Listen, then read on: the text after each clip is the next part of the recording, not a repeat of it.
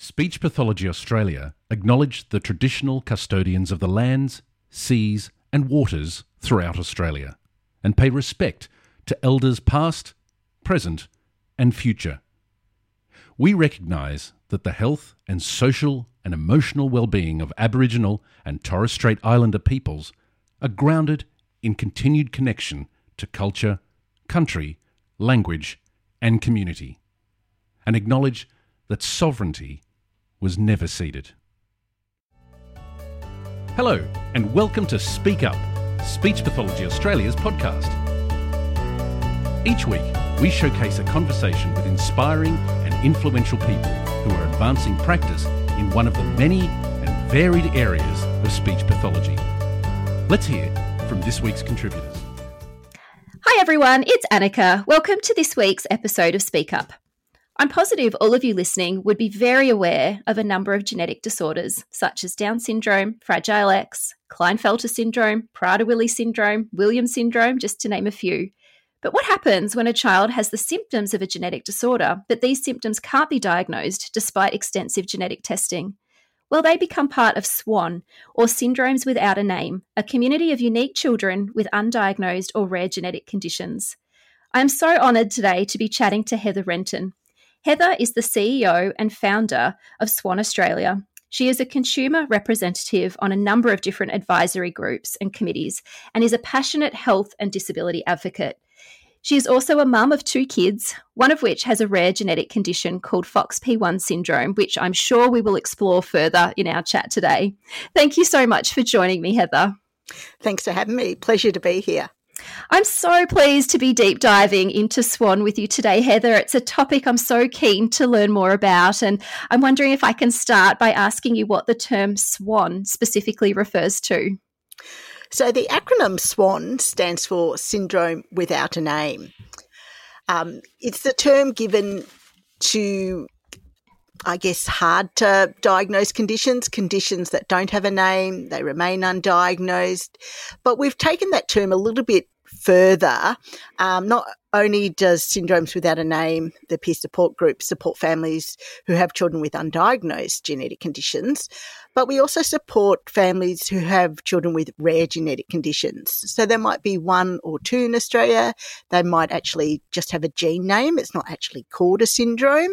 So the conditions are incredibly rare, and we know when a child has a rare condition, it can be incredibly isolating for families. So our job is to try and connect families with one another for information sharing and peer support. And if I can sort of direct your attention to those kids that don't perhaps have a diagnosis, so not the ones that have a rare genetic condition where there's only a couple of kids in Australia with that, but perhaps that group of children that don't get a diagnosis, why might that happen? Look, it could happen for a number of reasons. The child might actually have 2 rare genetic conditions, so that could be a bit confusing to diagnose because the symptoms might fall into one condition or they might fall into another condition. It may be that the function of the gene hasn't been discovered yet. You know, we still don't know what a lot of the genes in the body do. So the rare condition might not have a name, mightn't been discovered.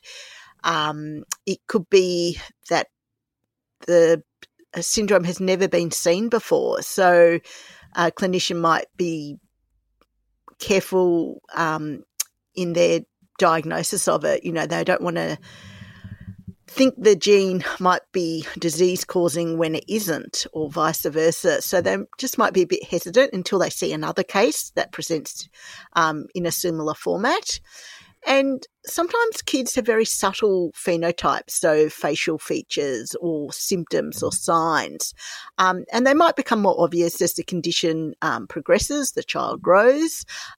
So when a child's younger, they might not get a diagnosis, but as they grow and more symptoms develop, they might be easier to diagnose. And the other reason is not every child has access to the latest genomic technology, such as whole exome sequencing or whole genome sequencing.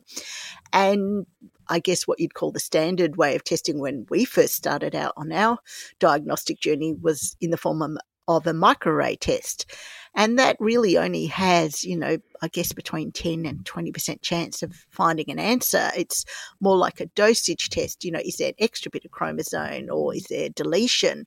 Whereas this genome sequencing test really looks at each gene to try and find an answer for families. You've touched on a few different types of testing there. I'm just wondering, Heather, can you give us a bit of an insight into what the actual process would be for a family? What do they go through before they get to this situation where their child is considered SWAN? Yes, look, it's different for different families. I guess if you have a child with significant health challenges, they might go through a faster pathway to try and get a diagnosis. There's some great work being done by clinical geneticists that rapidly sequence the genes of critically ill children to try and get a diagnosis. But generally, the pathway would be that a child is not meeting their milestones. And this is often picked up first by a maternal health nurse or a GP. They will then refer on to a paediatrician.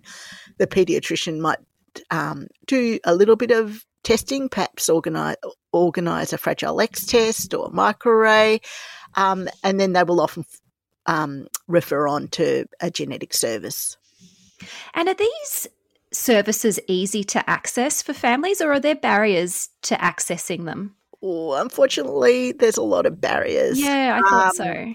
Genetic services are in demand, and, there's inequity between states. There's inequity between services. Some have a 5-year waiting list. Some might have a 12-month waiting list. So it's not easy.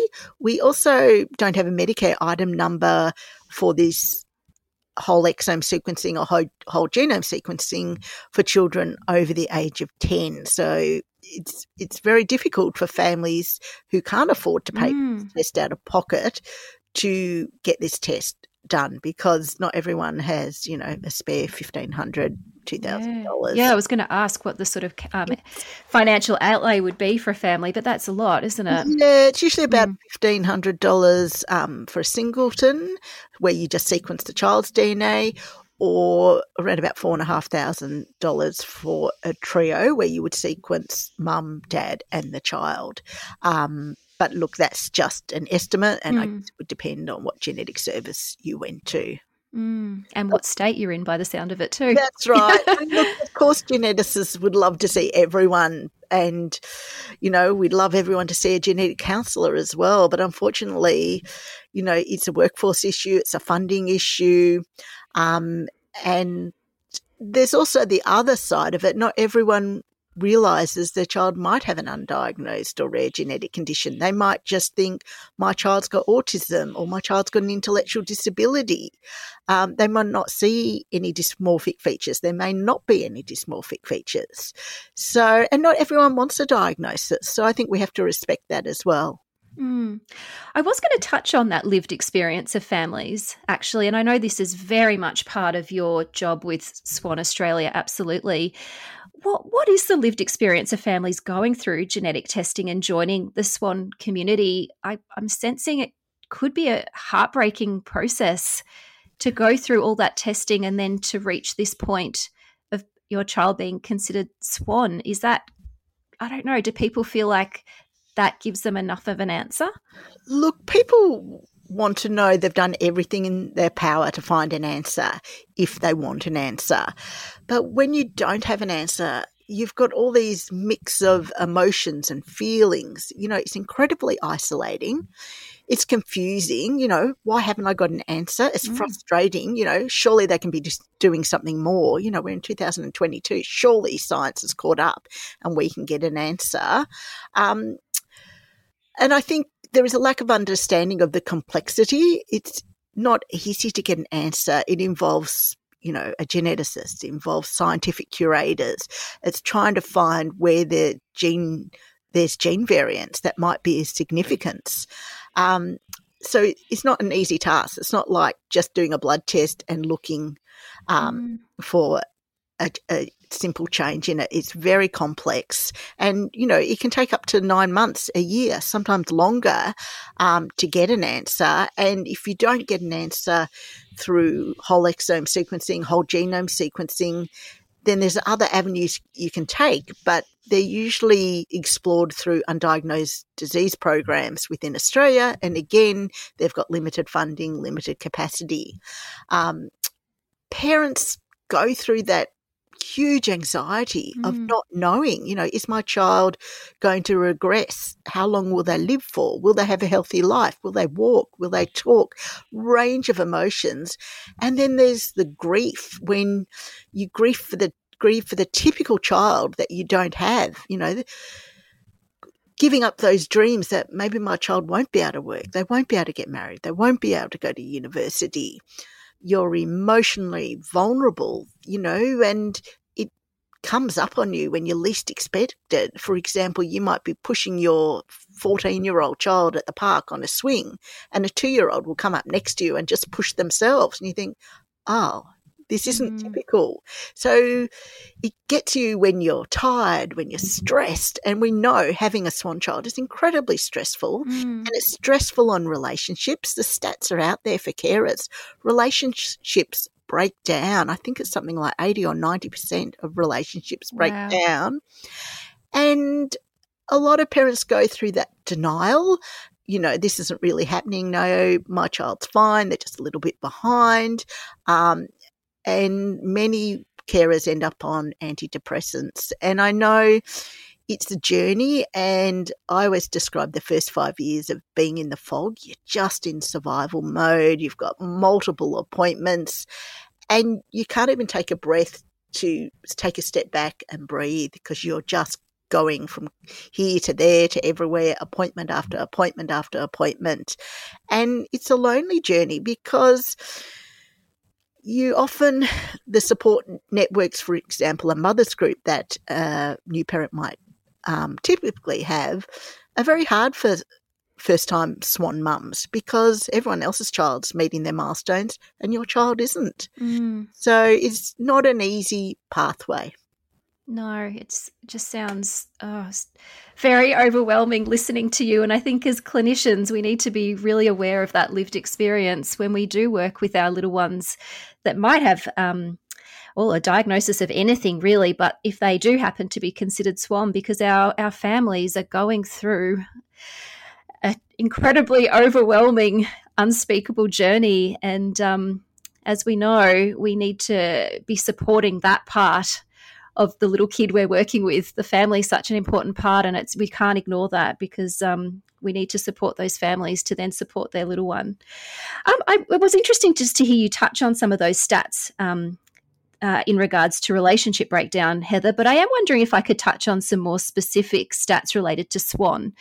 What kind of numbers are we looking at in terms of kids born each year that would be considered SWAN? Look, unfortunately, we don't keep good stats in Australia, and many other countries don't keep good stats either. So we estimate at least 2,500 children would be born each year without a diagnosis. And if you go a little bit further and bring out, children living with rare conditions as well as undiagnosed, you'd probably be looking at about 350,000 children, 0 to 18, living in Australia at any one time with an undiagnosed or rare genetic condition. And it's a big number. It is a big number, and unfortunately 50 to 70% of SWAN children won't actually get a diagnosis in their lifetime, and that's a really hard figure to take in. Just imagine if you had a child with a regressive condition, a life-limiting condition, and no one could give you an answer.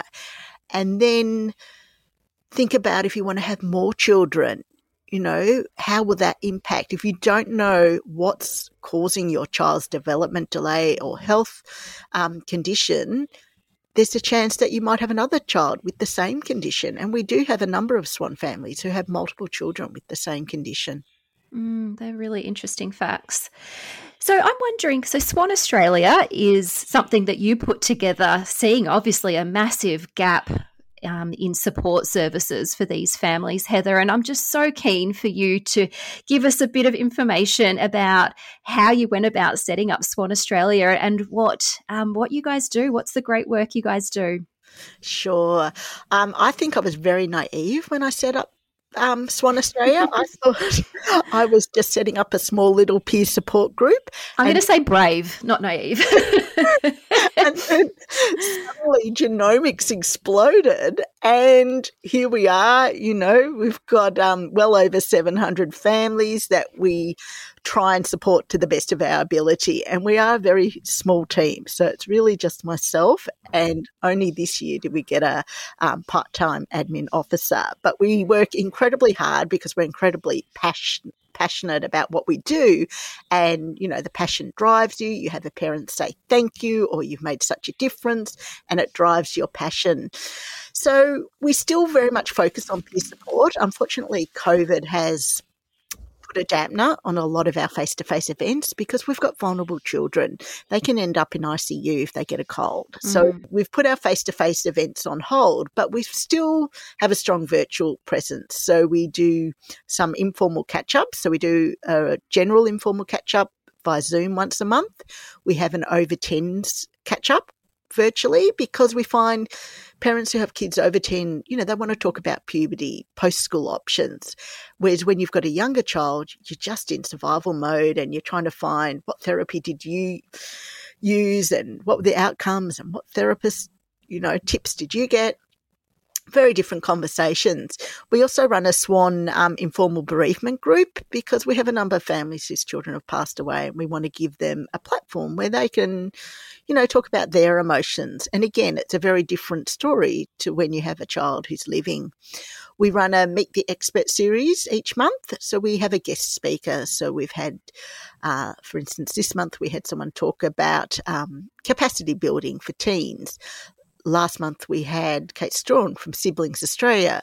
We've had psychologists speak. We've had people talk about wills and estates. So our members can suggest topics of interest and we'll try and find a speaker, and they're very well attended. And we also extend those Meet the Expert series out to Masters of Genetic Counselling students, or if an allied health student would like to benefit and learn a little bit more about that topic. We've got the platform, let's collaborate and use it as a learning experience, because at the end of the day, the people who tune into those as a professionals or student will be the ones supporting our families in the future. So I think if we have can upskill them a little bit and they just take one thing away from a presentation and put it into everyday practice, then that's a good thing. We celebrate a couple of awareness days each year. So Rare Disease Day falls on the last day of February each year, and that's where we raise awareness of a whole range of rare conditions, because let's face it, all our families have rare conditions, whether they're diagnosed or not. And we celebrate Undiagnosed Children's Awareness Day towards the end of October, and they're community days. It's about raising awareness, getting our families together for some fun, and an opportunity for SWAN families to meet each other and form friendships for support. The other thing we do is we have a lot of information on our website, so useful information about genetic testing. So if you don't understand how genetic testing works or the diagnosis pathways, you could watch one of our animations on our video or read our resources, download our brochures. We also have some brochures available in easy English. So if you've got a family who has English is not their first language, or the mum has or dad has an intellectual disability, then they might benefit from our easy English brochures, because we know genetics is a very complex area to understand. So if we can offer it in plain English as well as easy English, hopefully it will support more families. And we have a number of parent stories, and we're working on some videos, parent videos, and some other resources just to give families a starting point. So there's a useful links page, there's some useful resources which might have a link to, how to apply for a companion card or an interesting podcast or the NDIS. So we try and put as much information as we can on there, but we also have a parent support line. So SWAN parents can ring us up and we can give guidance as well. That sounds amazing. From your naive beginnings, that sounds like an absolute incredible support association you've put together, Heather. It sounds amazing. I'm wondering though, you've mentioned lots of really practical tips there. If I, as a speech pathologist did happen to receive a referral and on the paperwork it mentioned that the child that I will pick up is considered SWAN, or perhaps has a rare genetic condition, or perhaps has an undiagnosed syndrome, and this is something that I haven't worked with before, what would you suggest to that speech pathologist? What's the starting point? I would connect them up with SWAN. I really believe you can never underestimate the value of peer support. And we have some families who said, I wish I'd known about you earlier, or I knew about you, I sat on the Facebook group, but it wasn't till I went to an event that I really got the value of peer support and connecting up. So I think the more you can do to support families and point them in the right direction, they're better for everyone, because we know if a parent's in a good place, it's better for the child. Absolutely. So definitely checking in to see whether that family is linked with SWAN Australia already, and if not, facilitating that linkage. And what about as that speech pathologist though? It sounds like there's lots of perhaps online PD opportunities that they could link in through SWAN Australia if they hadn't worked in this space before. Can they just give you guys a phone call to sort of touch base and say, what do I need to know and where do I start? Is that okay for people?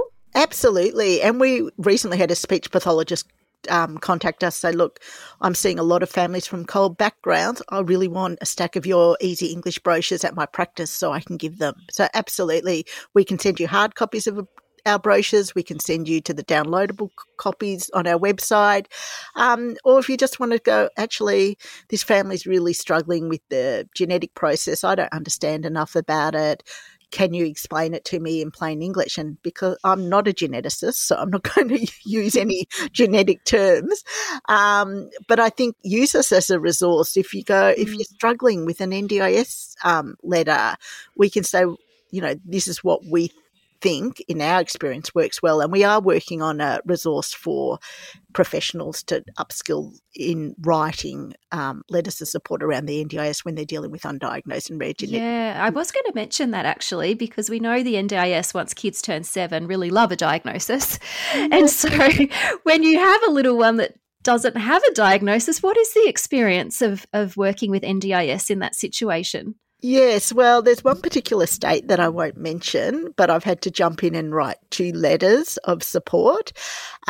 We do systemic advocacy, but when there's a need, when a family just rings you in distress saying the NDIS don't want to do my planning meeting because we don't have a diagnosis, I do put a letter on SWAN letterhead and I quote the Act, and it's not a diagnosis-based scheme, it's a needs-based scheme. And I think, one of the big concerns with the NDIS, as great as it is when it works, when it doesn't work, it's really can be a very stressful period for families. And there's a lack of training with LACs, with early childhood approach partners, with planners. We have a specialist committee that sits within the NDIS around intellectual disability or family and carers, but we don't have one around rare genetic conditions, and that's one of the things SWAN is lobbying for. Well, good luck. It's very needed, that's for sure. Now, Heather, you are so generous, because I know that you're very happy to chat about your own lived experience with your lovely daughter, Rebecca. And I really want to say a massive thank you from our profession for being vulnerable and sharing your lived experience, because that's a big deal. It helps us immensely, though, as clinicians to hear and reflect upon the lived experience of people that we work with. So firstly, a huge thank you before we sort of launch into these personal questions. Now, I know that Rebecca was diagnosed with FOXP1 syndrome after a period of being considered SWAN, I believe. So can you tell me a little bit about FOXP1 syndrome? Because I know it has quite a relationship to speech and language difficulties, and I'd love you to give us some information about that. Sure. It took us 9 years to get that FOXP1 syndrome diagnosis. We had 2 misdiagnoses prior to that. And when we finally got that diagnosis, it made sense. So Rebecca took a long time to walk, a long time to talk. So she really didn't start talking until she was 4. So very delayed. We used to use keyword signs with her. And then we got that diagnosis of FOXP1. Well, FOXP1 affects language, so it explained why she had such difficulties with expressive and receptive language, with pragmatics, with communication in general. And Rebecca will talk very fast and sort of blend her words. So it's very difficult to understand. I probably catch what she says 90% of the time. Probably my partner, my son, would catch it 80% time. Her therapist, maybe 50% of the time, but a general stranger, maybe 20 to 30% of the time. So until she learns to slow down her speech rate and project her voice, she will always have challenges with her speech, like every other child with FOXP1 syndrome. One of the other challenges with FOXP1 syndrome is difficult behaviour. And, you know, it's very hard to transition Rebecca from one task to another. So it's very frustrating as a parent, and we don't always keep our cool, even though we try, and we try, you know, those strategies that psychologists suggest, but they don't always work. And I will give you an example, even just last Monday. Now, Rebecca is almost 16. I drove her to school. She wanted me to park around the back front of the school. We parked out the back because we were running late, and you can only park around the front if you get there between 8:30 and 8:40. Well, she didn't want to get out of the car. And I said, well, come on, you know, you need to go to school. No, I'm not walking. So she's a little monkey. Anyway, I thought, well, I'm not going to give in. So I sat my phone and I answered some emails and made a couple of calls. And then after an hour, we were still sitting there. So I rang the school and said, look, we're here. We've been here since 10 to 9. The aide came out. They were having a class party. You know, there's chocolate cake. She loves chocolate cake. Party food, loves party food. Pringles, apple juice. No, didn't want to play a game. So some days bribes work, some days they don't. And then her teacher came out, still couldn't get out of the car. We drove home. So some days that's all you can do. Just not persist and that's right. Go home and start afresh tomorrow. That's right. You know, that was a good waste of 2 hours. So they're the type of challenges. And when you have a younger kid who does things like that, you can just pick them up and put them in the car or take them out of the car. But 16-year-old, you can't. She also struggles with fine and gross motor skills, and there's a number of other symptoms such as poor eyesight and campodactyly, where she can't straighten 3 of her fingers. And I guess, you know, with like so many genetic conditions, there's a range of symptoms. And your child doesn't necessarily have to have all those symptoms. But with FOXP1, most of them have an autism diagnosis as well. And when she got diagnosed at the age of 9, there were probably about 13 cases in the world. Now we're up to about 14 cases in Australia and around 250 to 300 in the world. And that's all come with the explosion of genomics and geneticists seeing more and more children that they recognise, oh, these are symptoms and signs of FOXP1. There's a good chance this child might have it. And I suspect, you know, a lot more will be diagnosed in the future. And that's, you know, general with a lot of other rare conditions as well. And given those speech and language challenges that you've touched on and the fact that Rebecca wasn't talking until much later than other children, I suspect you've been consumers of speech pathology for many, many, many years as a family. And I'd really love it if you could give us all a bit of an insight into your experiences of accessing paediatric speech pathology services. Yes, well, we know there's a shortage of allied health professionals. Speech therapists fall into that category. So to get to the good ones, often there's a big waiting list. Now, I guess we were fortunate because we jumped on the bandwagon before NDIS. And even when NDIS came about, we got one of the first plans in Victoria. So we were grateful. I personally don't waste my time with junior speech therapists just because my daughter is so complex. She needs to see a senior speech therapist. But one of the challenges with that is senior speech therapists are in demand, and really they probably don't want to see teenage children. They want to move them off so they can see more people and help more people. So I kind of get that.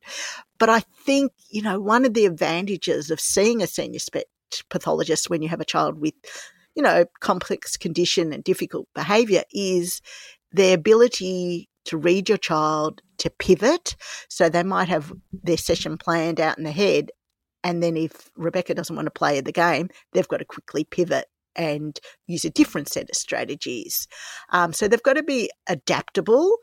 And the other thing is, early on we saw a speech pathologist. I think my daughter was probably 6 at the time, and she used to always come in fairy dresses and tiaras, and the speech pathologist was trying to get her to, dress in typical clothes because 6-year-olds don't wear fairy dresses and tiaras, which I kind of beg to differ on. Oh, I would not care. I have to tell you at this day, my 16-year-old still wears a tiara and still right. up, and I just think we accept her for who she is. Absolutely. And so long as she's got clothes on, I really don't care. I mean, she went to the snow the other day with school and wore a summer skirt and a tiara. Does it worry me? No, she's Pick cold. your battles, and that's not worth picking a battle over. That was her problem.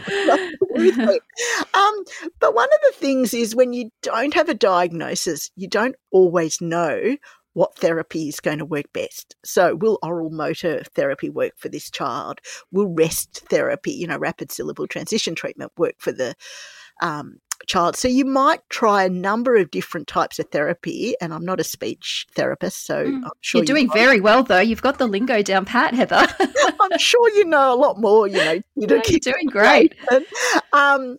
You might have to try a number of different options before you get the one that works. Whereas if you have a child with a more common condition, you might go to the therapy that will work straight away. So you're not wasting time and money and resources going down a pathway that's really not going to have any benefits because that's the condition and it doesn't respond well to that type of treatment.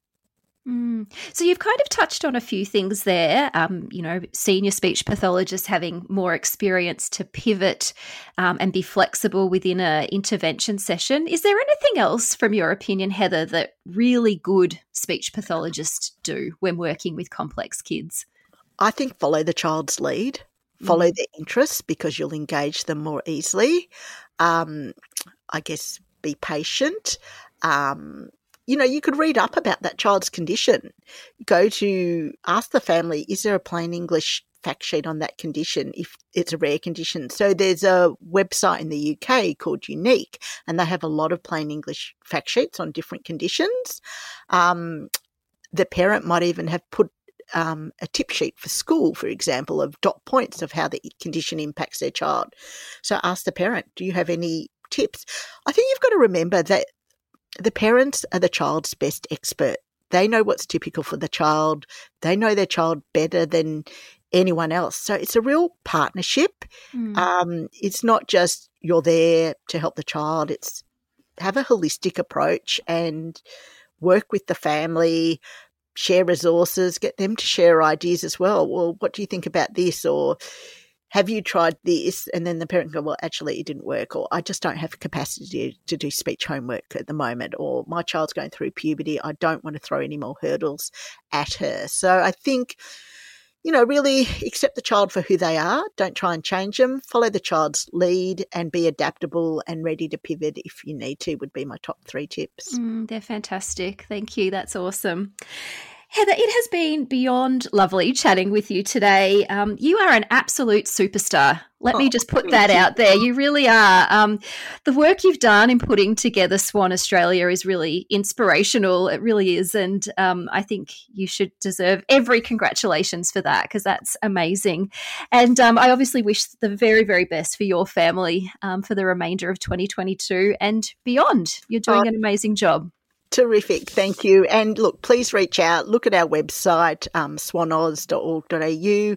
Give us a call if we can support you in any way. And please recommend SWAN to your families if they have a SWAN child, because we know how isolating it is and we don't want anyone to go on this journey alone.